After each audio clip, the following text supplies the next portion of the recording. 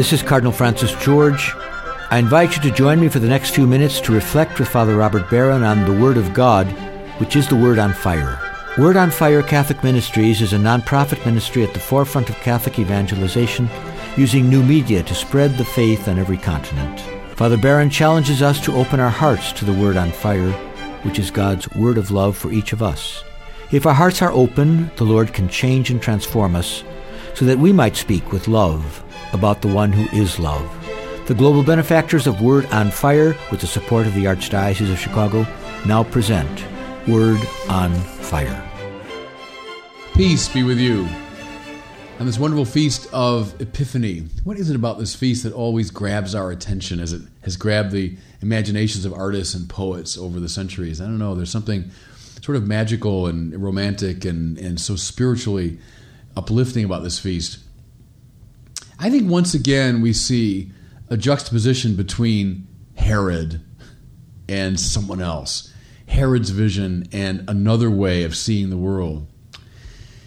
You ever suspected that as the stories of ordinary politics and family and culture unfold, all the things that we customarily pay attention to, there's actually a real story that's being missed? Do you ever think, as our eyes are fixed on the things that we hold to be very important, there's actually someone else whose eyes are fixed on what really matters? Two great stories being told, the story of ordinary things, the story of history, the story of journalism and current events, and then some deeper, stranger, more compelling story. Which one are we paying attention to? Matthew's account of the visit of the Magi purposely juxtaposes, just as it commences, King Herod and these mysterious magoi, he calls them, from the east. Magi, we say, astrologers, astronomers, wise men, kings, different ways of rendering that mysterious word. As I explained last week, Herod was the consummate political survivor. He was a canny realist who had, through threats, murder, corruption, even the killing of his own children, found his way to the top of the political ladder. Now here's the thing. I'm sure that if there were talk shows and news magazines at the time, they would have been fascinated by Herod and all his machinations. Herod would have had his eyes fixed on power, the maintenance of his power, and all the customary, typical watchers of the time would have identified him and his plans and projects as of supreme importance. They would have been watching every move of King Herod. That's where the action is. Yet, Matthew's telling us, Herod is only a sort of pathetic foil to the real players and the real visionaries. While Herod was fussing around, desperately trying to maintain himself in power, figures from a distant country were blithely indifferent to politics and games of domination. They were intensely surveying the night sky. The night sky, we might say. Come on, you should be watching politics. You should be watching the stage of history, watching the great players like Caesar Augustus and Herod of Jerusalem. Watch these people. They could have cared less. The Magi were surveying the night sky for signs of God, which is why they managed to see at its rising, at its first appearance, a star designating the arrival of a new king in Israel. But see, so much more here than just another political player. That would have caught the attention of cultural and political watchers then as now. Who is this new figure? Who's this rising star? Does he stand a chance of coming to power, etc.? But this star, the Magi appreciated as something completely different. It was a portent for all peoples, which is why it's way up in the sky where everybody can see it. It was an indication that heaven and earth had come back into proper alignment. That's a very deep biblical theme, that sin has caused a throwing off kilter of the self, of the society, and yes, even of the cosmos. What was the Holy Temple in Jerusalem but a place where, through the right praise of Israel, the people would come back online, but also the very universe would come back online? Here's what they saw, I think, in that star. And it was their prayerful attention that enabled them to get the secret. Listen, they were looking for the right thing. They were attending to the right story. Even as the superficially interesting stories of culture and politics were going on, they were attending to the right story. And what follows? They had to come and they had to see.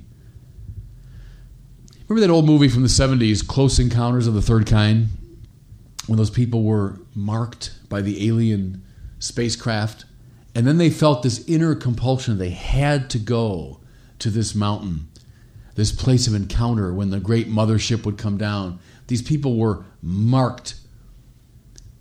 And they left behind everything. They left behind family. They left behind their jobs. They left behind respectability. They lost their reputations. But they had to come to that holy place.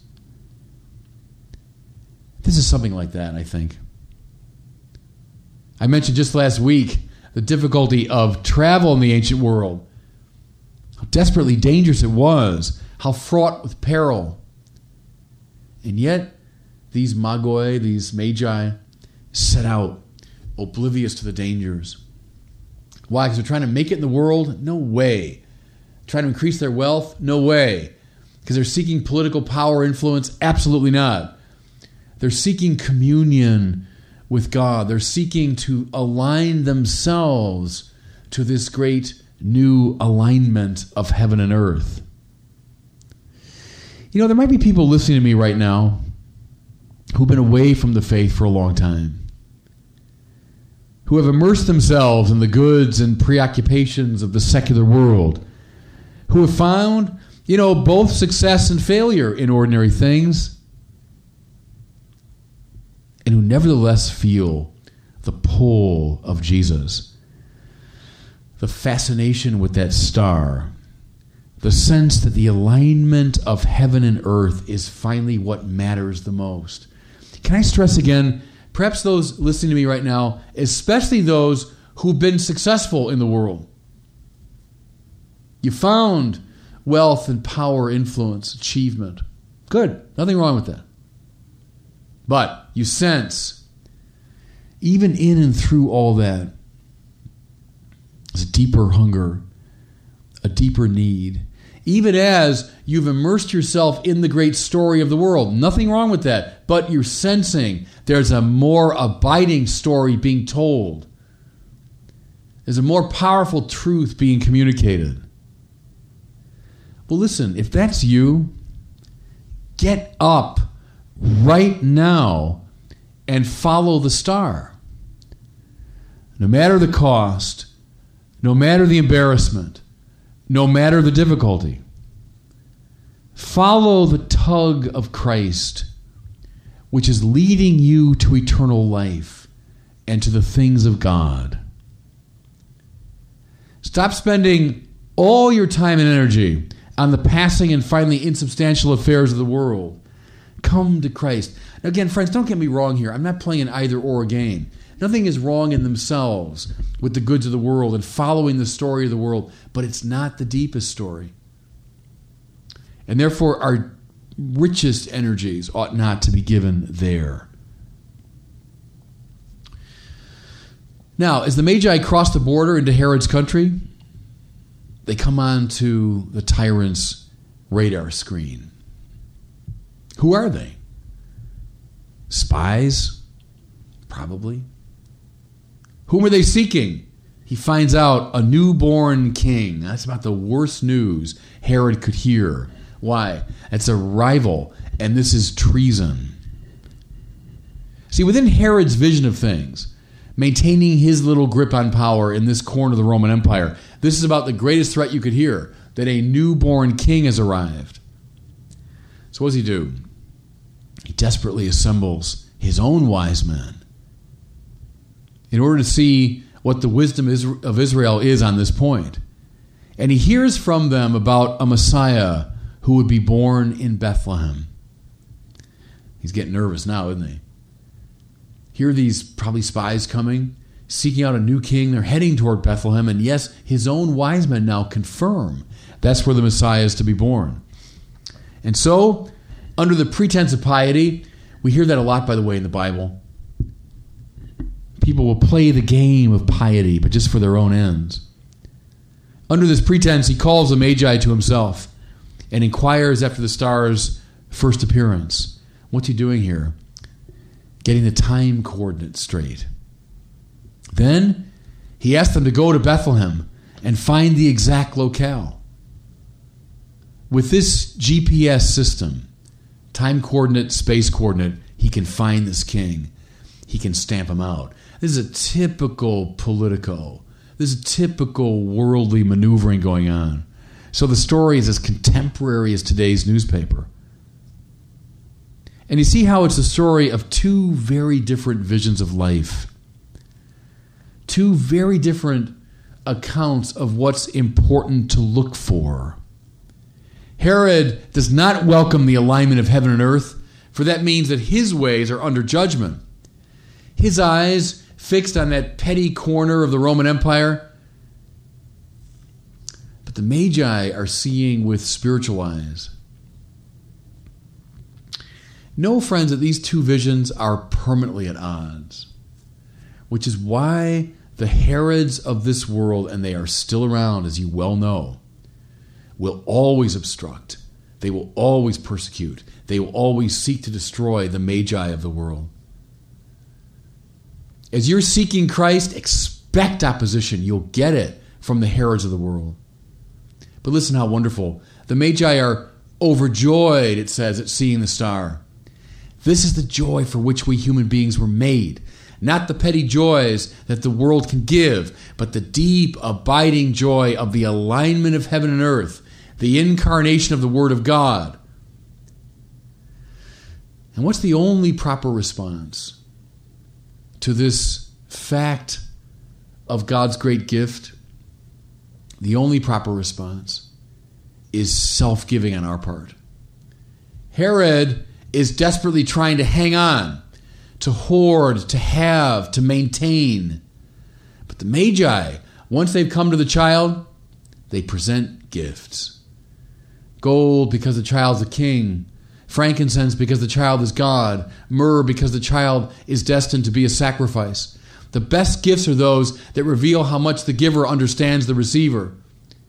It's not the monetary value that matters so much as this deep connection. Follow this deepest longing of your heart. Follow this star, not Herod's machinations. You'll find joy. And when you find joy, you'll become a giver of gifts. And then that last point I love to reiterate. They went back to their own country by another route. Of course they did. No one comes to Christ. No one gives his life to Christ and ever goes back the same way he came. Happy Epiphany, and God bless you. I hope you were moved today by the Word on Fire. I pray that together we might become a people on fire with love for God and neighbor here in Chicago and wherever these words are heard. Until we join Father Barron again next week, I'm Cardinal Francis George, and I pray that God will bless you and those you love. 4 years in the making, and it's finally here. Our new Catholicism documentary series, book, and study program are now available to order online at CatholicismSeries.com. Will you help me introduce this epic film series to your parish, school, family, and friends? Catholicism is an unprecedented adventure around the world and deep into the faith. Learn more at CatholicismSeries.com or call 1-866-928-1237. That's 1-866-928-1237.